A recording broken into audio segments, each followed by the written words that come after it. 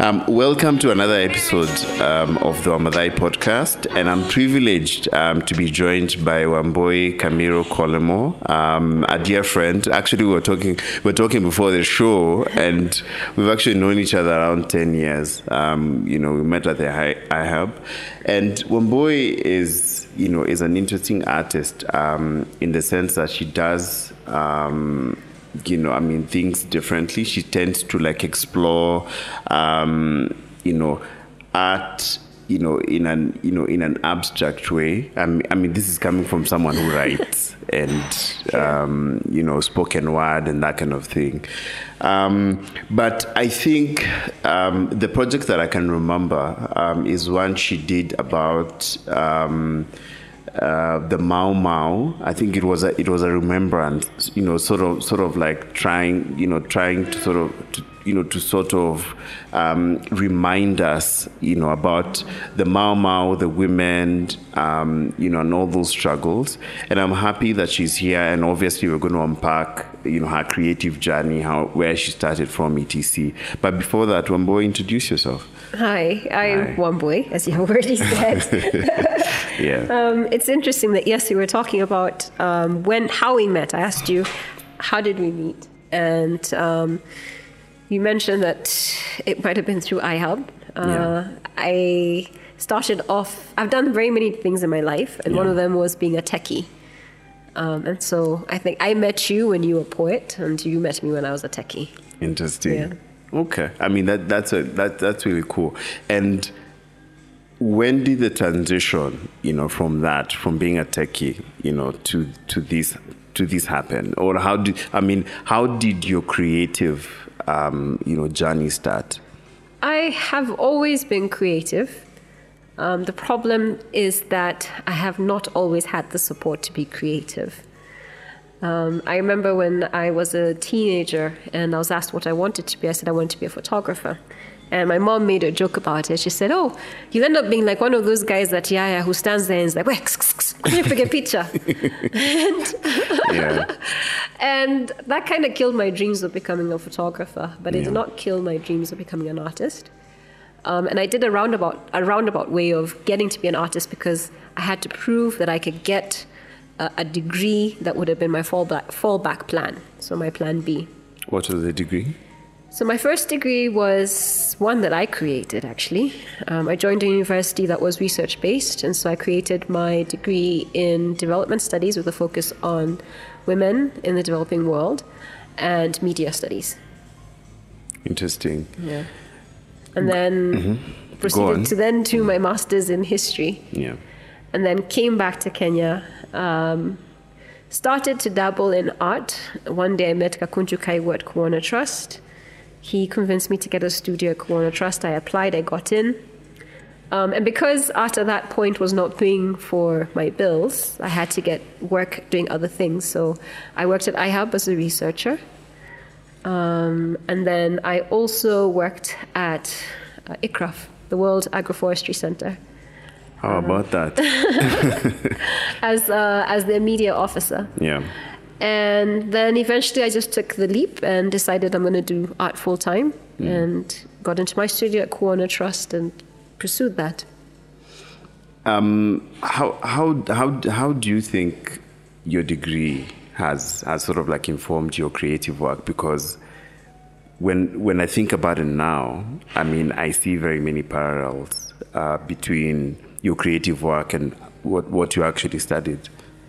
So it's interesting because it feels like, looking back at my life, it feels like the experiences that I had, the research, the focus on women in the developing world, the focus on Kenyan history, specifically between 1948 and 1956, all of these have informed what my artwork is now. So the ability to do research, to question, to write, to dream, to map out a particular project, that applies to my current artwork. So I do something called installation artwork. And, I've been told before that maybe I should find a new name for it because it goes beyond just being a simple installation. And my work takes about a year or so to create. but it's more about writing, about thinking, about questioning, about moving pieces around. And I always say that the easiest part is putting the show together. The hardest part is moving from the grand idea and stripping down all the necessary parts and then putting it into a way that other people can understand. And that takes a while. That's interesting. But a year? Yes. Why a year? Because I have to do research. Yeah, okay. I need to be able to present whatever abstract idea that I want to present in a way that, yes, as you're saying, it's abstract or conceptual in my case. Yes. But you would be able to understand it if you just walked off the street. You would have your experience about it in a way that you can relate it to your own life. Yeah. But in another way that you can also still relate with it like everybody else who's in that space. So there is the individual aspect of my audience, and then there's the collective aspect of my audience. And it takes a year or so to develop the material so that what I'm feeding you is factual. Yeah.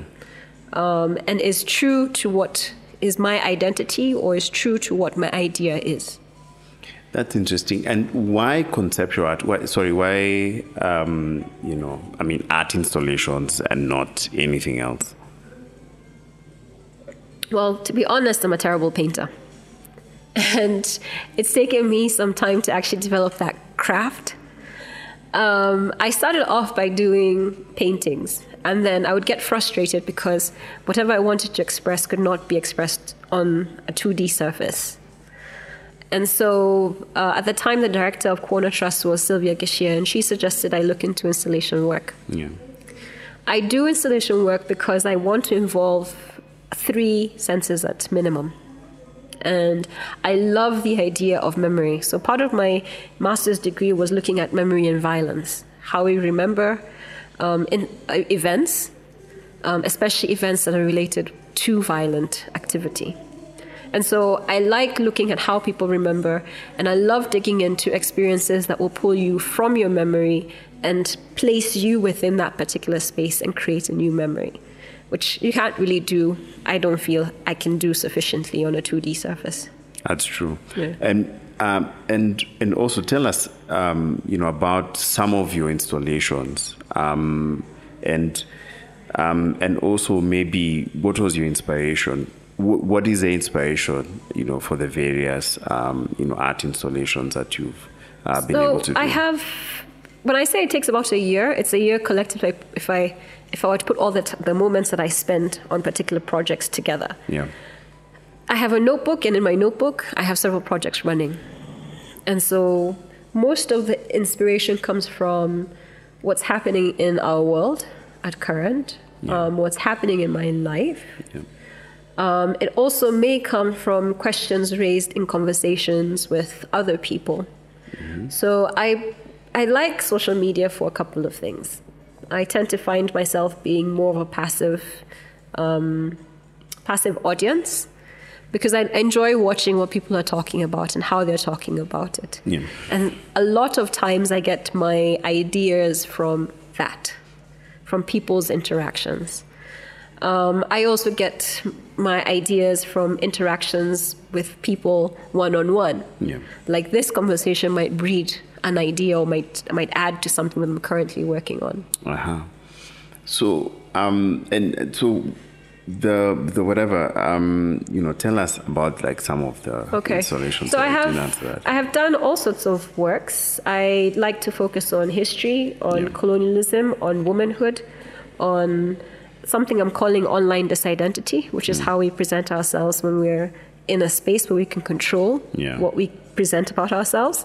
That's interesting. And so I have done work called Harambe 63 that focused on the idea of Pan-Africanism and where that came from and how it filtered through the continent to the rest of the world and how we are united by the simple principle of the fight against the oppression of Black and colored people.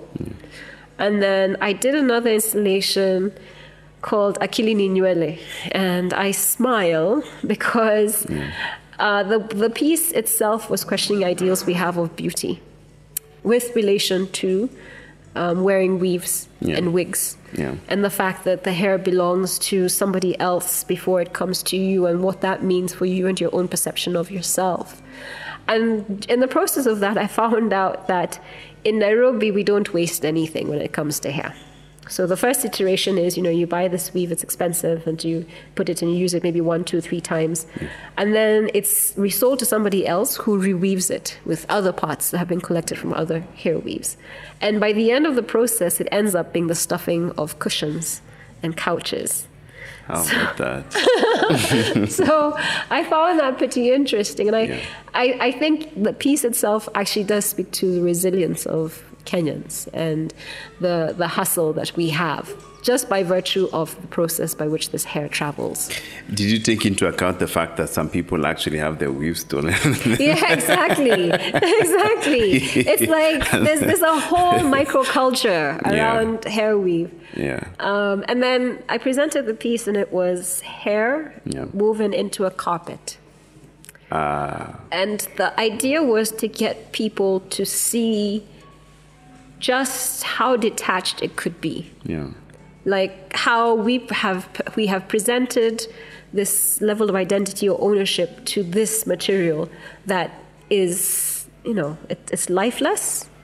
And if you've come across it as a carpet, you don't want to touch it. Yeah. But if you come across it on someone's hair, it's acceptable. Yeah. That's like interesting. And I kind of like watching my audience in the artwork. So I usually stand in the corner and watch how people interact with the work as well. My art installations allow people to move things around. Yeah. And it creates a new work in that way. Yeah. I felt that in general that your work, serves to remind us of maybe, things we've forgotten, or things, that happened before us, etc. But also you're talking about, sort of creating a space where people can think about something, but in another way. Yeah. Is that on purpose, or is it's just like a part of this is how I wanted to present my work, and then actually now this is how people are feeling about it, or me as an outsider, this is what I can see, but actually what you maybe meant was something else. I like people thinking about things differently. I think in my undergraduate degree, I was lucky that the university I went to was research-based, and therefore you had the space to question. And I think if you have a space to question, then you have a space to think about what could be, and hopefully that thing that could be is better than what is. So I believe if you can create spaces where people feel safe enough to explore an idea, it can inspire them for something better. Yeah. So my works are about thinking. My works are about presenting an idea and forcing you to challenge yourself. And I don't think as a society we challenge ourselves sufficiently. And I think it's the fault of the 844 system. I studied, I did the 844 system, I did the American system, I did the British system. And by far, the 844 system is the one where you have the least space to challenge. And you have the least space to innovate, because the answers are presented to you and you take it as it is. Yet at the same time, the 844 system prepares you for the world in a way that none of the other types of schooling do, in that there is a breadth of knowledge and there is a work ethic that's expected of you. Where, like the American system, you pick what you want to specialize in. So you specialize quite early and you deep dive into that. And the British system just felt very general. So I would like to see more opportunities to challenge what we have accepted. We already have a good basic foundation through the 844 system. That's the work ethic. So if we challenge our thought and we come up with an idea, are we willing to push that thought We have the capacity to. As a nation, we do. We understand what it means to work hard. And we have the capacity too, because the A4 system has taught us to expand our thinking and look at things from different subject forms, but not to question. Yeah. And that's the one aspect that's missing. Isn't it by design though? If you think about how, our country came to be, and then after, what has happened, all the people who've been in power and the governance style that they've had.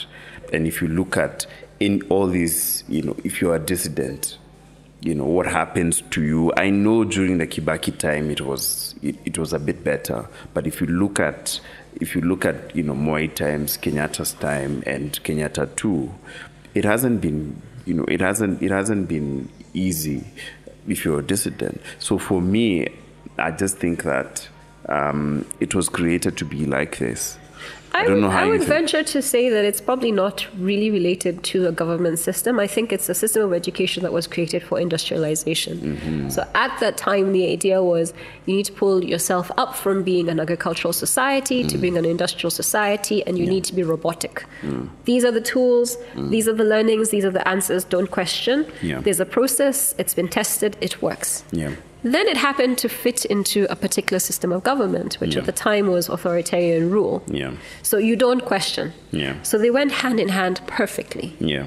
But I don't actually think that it was a system of government that created the 844 system to be what it was. I think the system found the 844 system as it was and utilized that. And I think we've got to a point in our society now where we need to break out from that. We have seen that being robotic doesn't do much for innovation. It doesn't do much for growth. It doesn't do much for inclusivity. Yeah. And I think we need a more holistic system of education, of interaction. And I think that's why, for me, the arts and culture industry are so important, specifically the arts sector. Yeah. Because in those spaces, that's where the questioning happens. What comes to mind is in the 70s and 80s, it was considered insane to be an artist. Artists were people who were crazy. And, if your child was an artist, then they were relegated to the deep darkness of forgetting them, Yeah. And so it's only in the more recent years where the value of artists has begun to be seen. In the 70s and 80s, it was important to label artists as crazy because they were questioning. Yeah. And if you can label them as crazy, then you know not to listen to what they're questioning. True. And if you're an oppressive system of government, that works for you. So art kind of drew itself into the background and was the reserve of white gallerists who sold the artwork to international buyers. And so there's a chunk of Kenyan history that actually is missing because the collections are not available locally. I think there's only three collections that I can think of, and that's the Joseph Murumbi collection, that's the collection at the National Museum, and more recently I discovered that the KCB has got part of that collection from that period of time. Yeah. A lot of the work that was created in that time was sold off in Austria and Germany, in the US and Canada. And you'll find like whole floors dedicated to particular artists, particular Kenyan artists. Yeah. But because we did not allow for questioning here, because we had artists, writers, poets going into exile and artists creating in darkness. A lot of them, yeah. Then we've lost an aspect of ourselves that would have allowed us some growth when it comes to how we imagined what we would be like today. But that's and that's interesting, and it brings so many questions around the value of art and what can be done to support art in Kenya. First of all, we don't support art. We invest in art. Yes. The investment, actually, investment. Yes. I remember about 2-3 weeks back, at Cafe, wanted to pay people with exposure. So, and those people are actually going to do work. So yes, you're actually right. It's actually investment in art. Yes, but go on with your comment. Because I'm always concerned when people say to support art. The art industry is currently coming out of a season which was heavily funded by donors. So heavily founded along particular agendas, whether it was democracy or voting elections or FGM or women's rights. Those particular agendas drove a chunk of what art was created from, say, the mid-90s to the early 2000s or so. And so when we say support art, it makes it seem as if artists are not working, that they're not making money out of their work. And so you need to support them so they can continue to do this thing that has got no economic value. And when you relegate artists to a place where they have got no economic value, then they've got no say in policy making, they've got no say in thought, they've got no say in anything except that they've got begging bowls. And you strip the dignity of that form of work, which is important work. For an artist to create an artwork, there is thought that goes through that. And I was having a conversation with a friend of mine actually yesterday, Giuliani, and we were talking about how the artist industry, whether it's being a musician or being a fine artist, is presented as needing support, and what that means for the development of an economic backing behind that, or the policies that are needed to drive that. And when I say we need to invest in artwork, it means you need to put your money into artwork. Artists have spent their lives fighting. Like the same way that I said with my mom, she thought that, I'd end up being at the corner of Yaya and yelling at people to come and stand and take pictures. To be an artist is to challenge the status quo, just by the very essence of saying, this is what I'm going to do with my life. To choose to to forego immediate success is quite something. And so what that needs is not support, it needs investment. And investment means that there is faith in the fact that what this person is producing is important and it adds to society as we know it. True, it has value. Yeah. Yeah. What are the challenges? I mean, other than the lack of support, from the art industry, for the art industry, what other challenges have you encountered in your creative life? What challenges have I encountered in my creative line? Space. Space is a big one. I would ideally love to see more spaces for artists to create work, because there's something called patient capital, which would be investment in an idea, not to gain the profit immediately, but for it to grow. And I think there needs to be patient capital where it concerns artist spaces. The one thing as an artist that you always need is space to create. Rent prices in this city are ridiculous. Astronomical. And if what you're making is not going to make you money in the next month, and you're not exactly sure when it's going to make you money, then thinking about getting a space to create is limiting. First, what will happen is you'll get a small space. You may work from your bedroom, which limits what you can do, what materials you can use, because some of these materials are toxic. Yeah. So paints are toxic.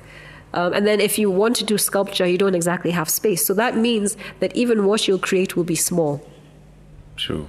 And it will be your imagination is limited by the space that you have. And it's not that we don't have spaces in this city. And I keep pointing to these empty office spaces that people are looking for tenants for. If those were converted, even if it's for a temporary amount of time, into art studios, that would make a significant shift in the art industry. I also think that the fact that art and craft is no longer being taught in school, I also think that that is a problem, especially for people that are coming up, and people that we'll discover the artistic side maybe later, and not sooner, because I feel that when you're given space as an artist, space, my opinion, doesn't necessarily have to be an actual physical space, but it's just that opportunity to sort of be able to work that particular part of your brain so that you discover that you actually have this. Do you think, that there needs to be a bit more space, or rather a focus on creativity as something that is important in the school system? So it's interesting that you say that art and craft is no longer being taught in schools. I think with the new curriculum there is a reintroduction of art and craft. Now, you mean CBC? Yeah, with CBC. What I question is the quality of what is going to be taught. Because there's, can you teach pottery, for example? Let me see. I'm trying to look for the best example of how there's definitely going to be disparities on how arts and craft is taught in major cities versus how it is taught in rural areas. Rural areas, yeah. First of all, do you have enough art teachers? Are you willing to pay specifically for art teachers if you are in a rural area and your choice is between an art teacher and a science teacher? And then the other thing is, has enough research been done around art in the country so that our examples are localized examples as opposed to examples like Picasso and Van Gogh and et cetera, et cetera. It's great to know about that, but the other part that needs to happen here is we need to put our artwork into classifications in a way that can be studied, in a way that curriculum can be developed from. So can art be studied in university? Art history, Kenyan art history be studied in university? And then can that inform content that will be taught to children from an early stage?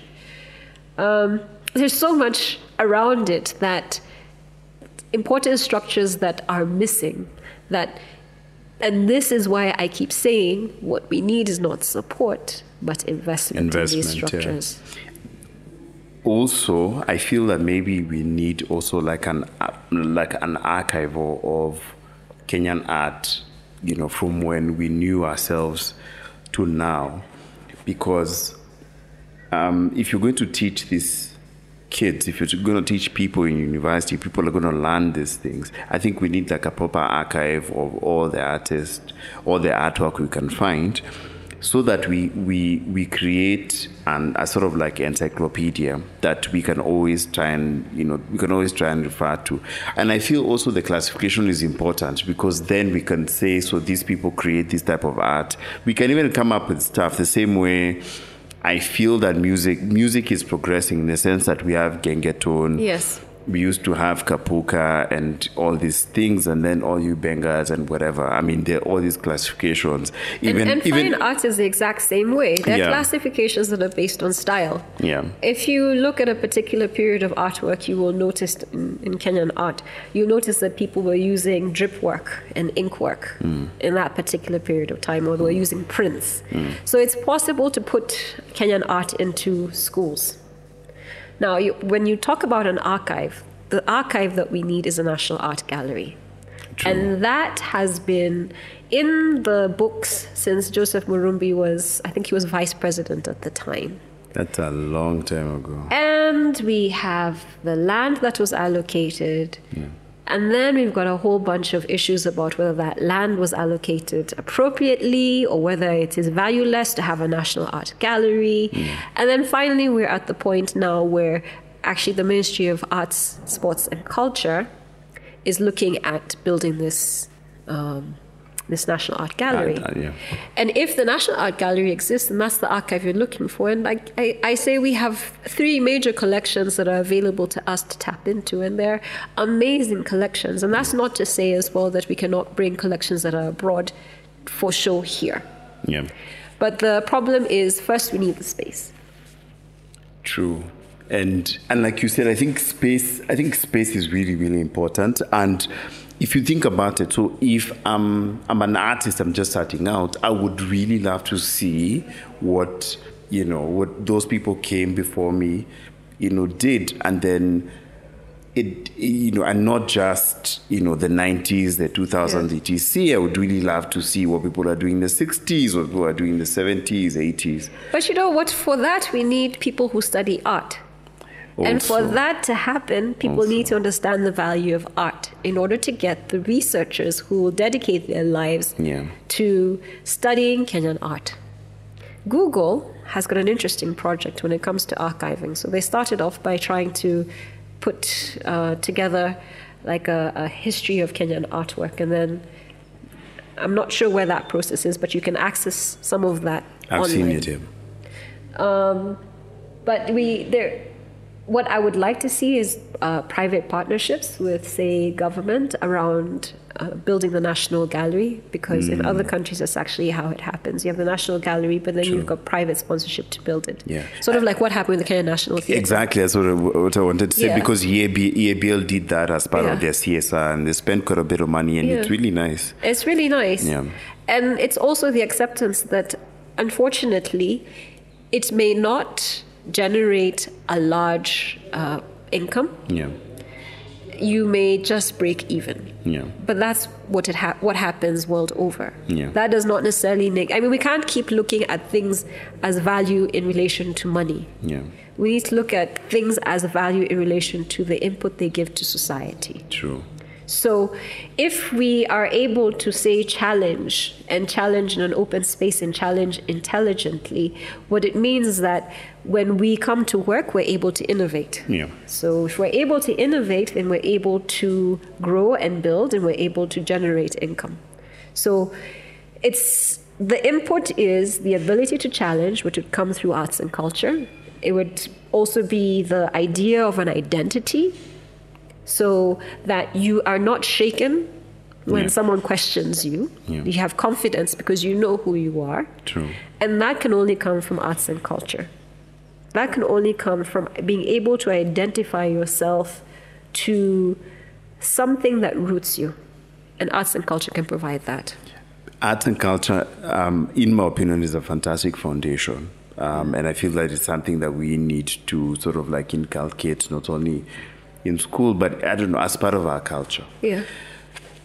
You mentioned investment in the arts as a thing that can really help, propel this industry to the next level.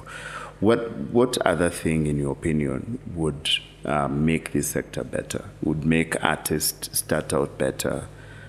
Be better, create better? So a couple of things are needed as well, other than just the investment in the space and in the learning. Schools.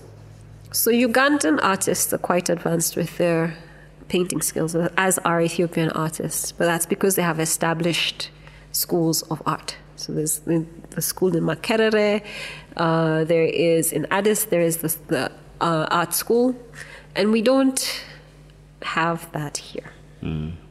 What we have here is the school in Buruburu. Buruburu Institute of Fine Art. Yes, BIFA. But that can only hold so much. True. So we need learning to happen, not just from an early age. Art is not just for children. It is also for adults. Adult as well. And so it should be treated in the same way that you get technical skill to do IT, you get technical skill to do artwork. As well. So that's one thing. The other thing that we need is a National Arts Council. So National Arts Council would be able to run the National Gallery, would be able to run biennales, which would be showcases for artwork. It would inform policy. So, for example, paint is very expensive in this country, and it's very expensive because it's treated like a luxury item. Yeah. How, as a painter, am I going to be able to sell artwork at a price that's affordable if I need to recoup my costs that I've put in through buying the paint? So taxation is an issue where it comes to the raw materials that create the artwork. So a National Arts Council would be able to support and in this case, support the growth of the arts industry in this country. So the Arts Council, I mean, how would that look like? And do you think the Arts Council also would help push the agenda for the National Gallery? Yeah. So the National Arts Council would lobby. The National Arts Council would be something that's housed at the Ministry of Arts and Culture. And it would be a selection, it would be chaired, it would be run by industry experts, but also by a selected few artists. And they would then be able to dictate, say, if there needs to be a budgetary allocation from government that relates to going to Venice Biennale, for example, or if there needs to be changes made to the curriculum where it concerns, the allocation of teachers to Mandera. Because they've noticed that in Mandera the arts students are not receiving what they need to receive. Mm-hmm. The National Arts Council would work similar to how you have KEPSA, but it would be government-based. Mm-hmm. And some of the seats should also be reserved for the private sector, because the private sector plays a key role in developing arts in a society. Yeah. Yeah. What do you see as the future of the art sector in Kenya, and what specific things would you like to see going forward? So Kenyan art is in a very interesting place right now. It's at the cusp of explosion, and I would say the cusp of, I think, a third explosion, because it has risen and fallen over time. Mm. And in this third wave, you have the advent of social media, and you have the fact that buyers are no longer held by gallerists. Buyers can come directly to your page and buy directly from you. I think we are likely to see a faster growth in the industry, but particularly in non-traditional forms of artwork. So not necessarily in painting, but more towards digital artwork. And there's a bit of concern about that for me, because then it means we might not have created a proper base when it comes to traditional forms of artwork. But at the same time, I think it's a leapfrogging, because the rest of the world is heading towards digital artwork. Anyway, yeah. But the rest of the world also has a whole base that's related to, sculptures like, Michelangelo's and Da Vinci's work. Yeah. So they have a history and identity related to that. Yeah. And I see more involvement from corporates. I mean, what Art Cafe did, and I applaud them for doing it, was want to step into the realm of artwork. Yeah. Now, whether they did that correctly or not, that's the question. Yeah. And I said that my issue with it was that it was not sustainable or impactful, how they had chosen to come into it. But I applauded them for trying to take the step in. Yeah. And I want to see more corporates getting involved.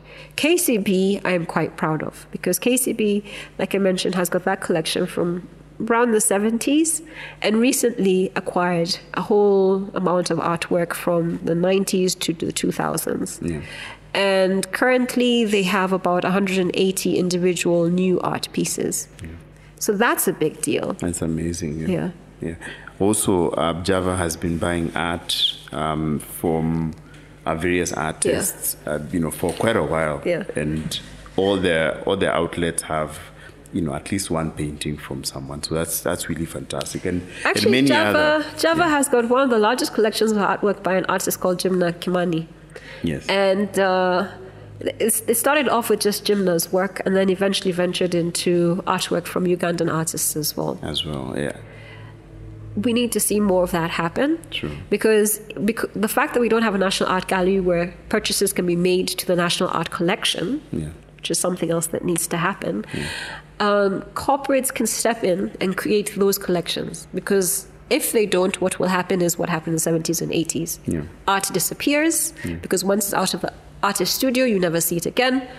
It's enjoyed by other people, never be enjoyed by Kenyans, unless they go out and go see the artwork. True. You talked about digital and art, and it's quite interesting what has been happening. I see very many young artists who just paint stuff, take a picture, put it on Instagram, they sell it. Yeah. In that way, don't you think that it obviously creates, a market for some people that it exists, but also it creates an access problem for people who are not able to afford to be online, or they live in areas that don't have internet. What are your thoughts? So there's a part of art buying that's related to education. And that education comes from gallerists, and it comes from auctions, and it comes from the National Art Gallery as well. Because they determine which artworks are going to be the ones of the greater value, which artworks they want to identify a society with. So whether artists who are not online can access markets, they still can, because there's still the traditional ways of doing so. What needs to happen is moving artwork from Nairobi being the center of artwork. Mm-hmm. So there needs to be ways in which, if I'm an artist in Kitale, I still have an avenue and access to market. And that can only happen, again, with a strong National Arts Council that would then be able to form art centers in different areas and allow those artists access to the center in this way. Interesting. So tell us where we can find your art, the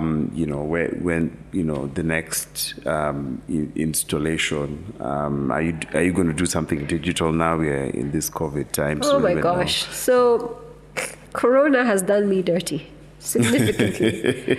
I had 2 shows planned for this year. Yeah. And galleries are obviously closed because they're public spaces. I created some new work, 2 new types of work, which one is available on one of galleries' website. Okay. And that's related to this Corona Can you remember the website?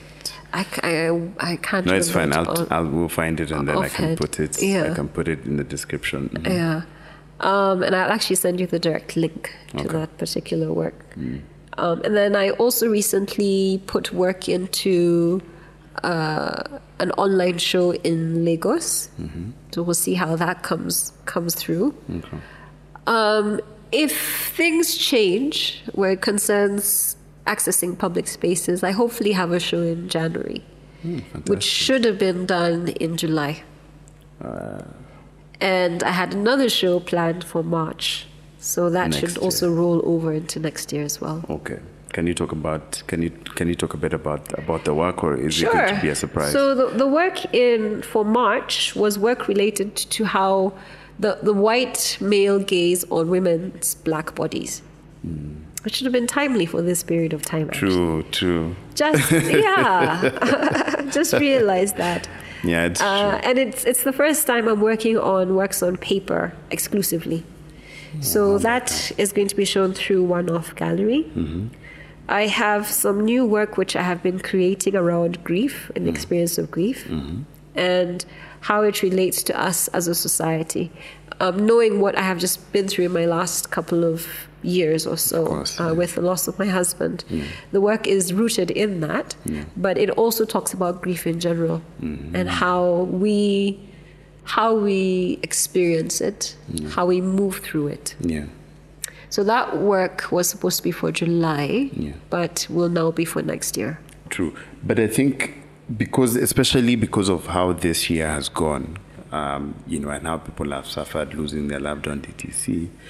I think it's also going to be very timely. I agree, because there's also not just the loss of loved ones, but also the loss of plans. Yes. The loss of dreams, the loss of income. Yeah.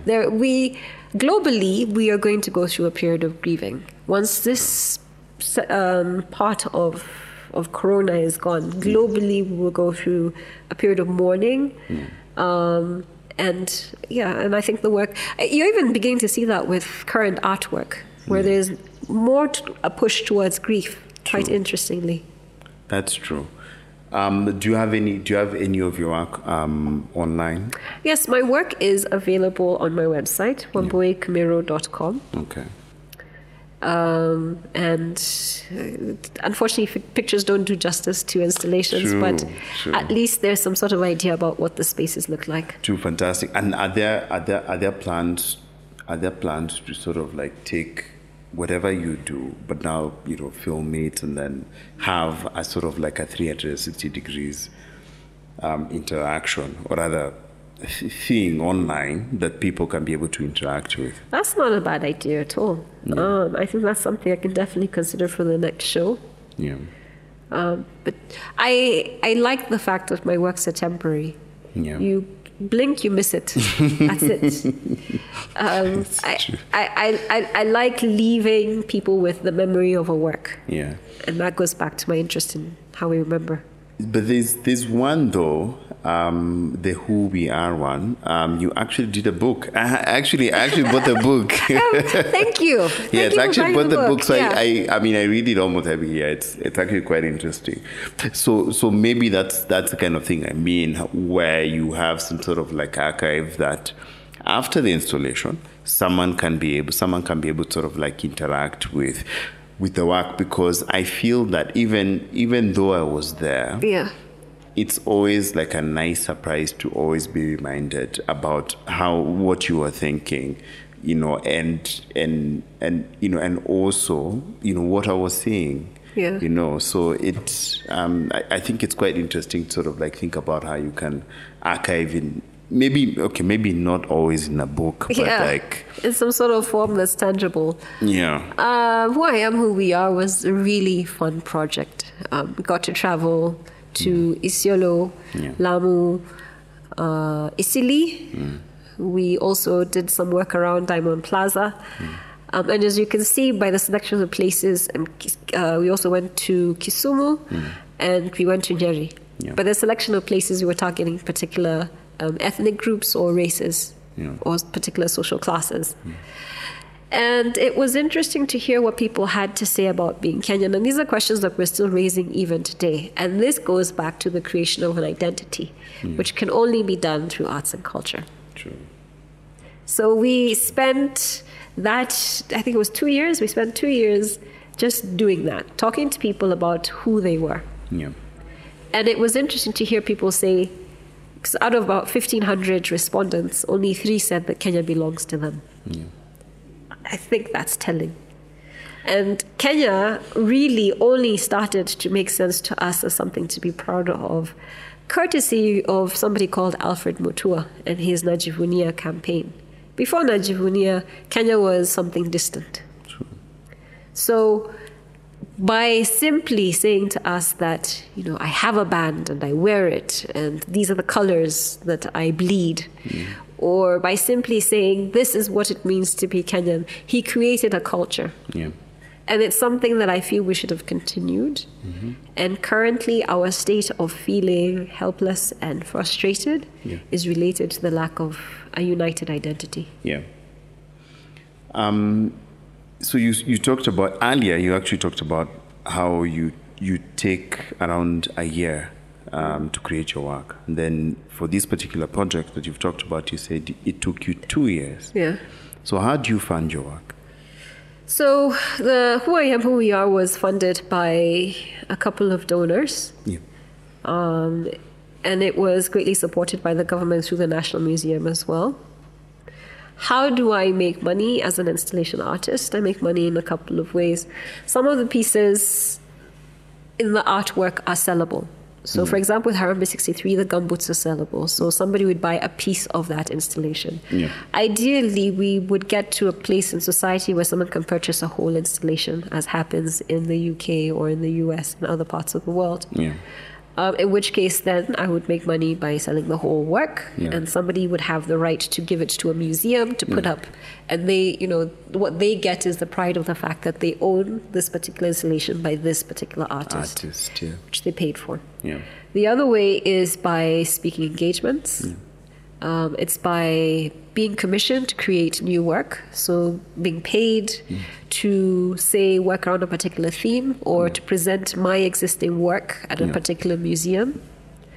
Another way would be through merchandise that spins off.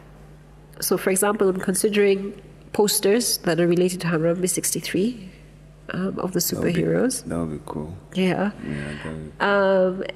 So there are different ways to make money. Okay. And I'm of the thought that as an artist, you should not go into raising cows to make as your side hustle. Yeah. You need to find your side hustle within the artwork that you do. True. That's very true. So thank you for the amazing conversation. I feel that as far as this conversation and as far as your work and your ideas about the creative sector in Kenya, I feel that we can talk about it like forever and ever, but I feel that we need to stop there. And thank you so very much. We have a lot to edit. Thank you so much. We're probably just going to just let the conversation flow, but I'm really, really, really happy that you came and for the amazing conversation. Thank you so much. And I'm glad you started what you're starting. Thank you. Yeah. Thank you so much. And thank you for the support, always. Also, thank you to, Dana Seda, Baraza Lab, and Sema Box for making this podcast possible. Thank you so much for listening. See you next week.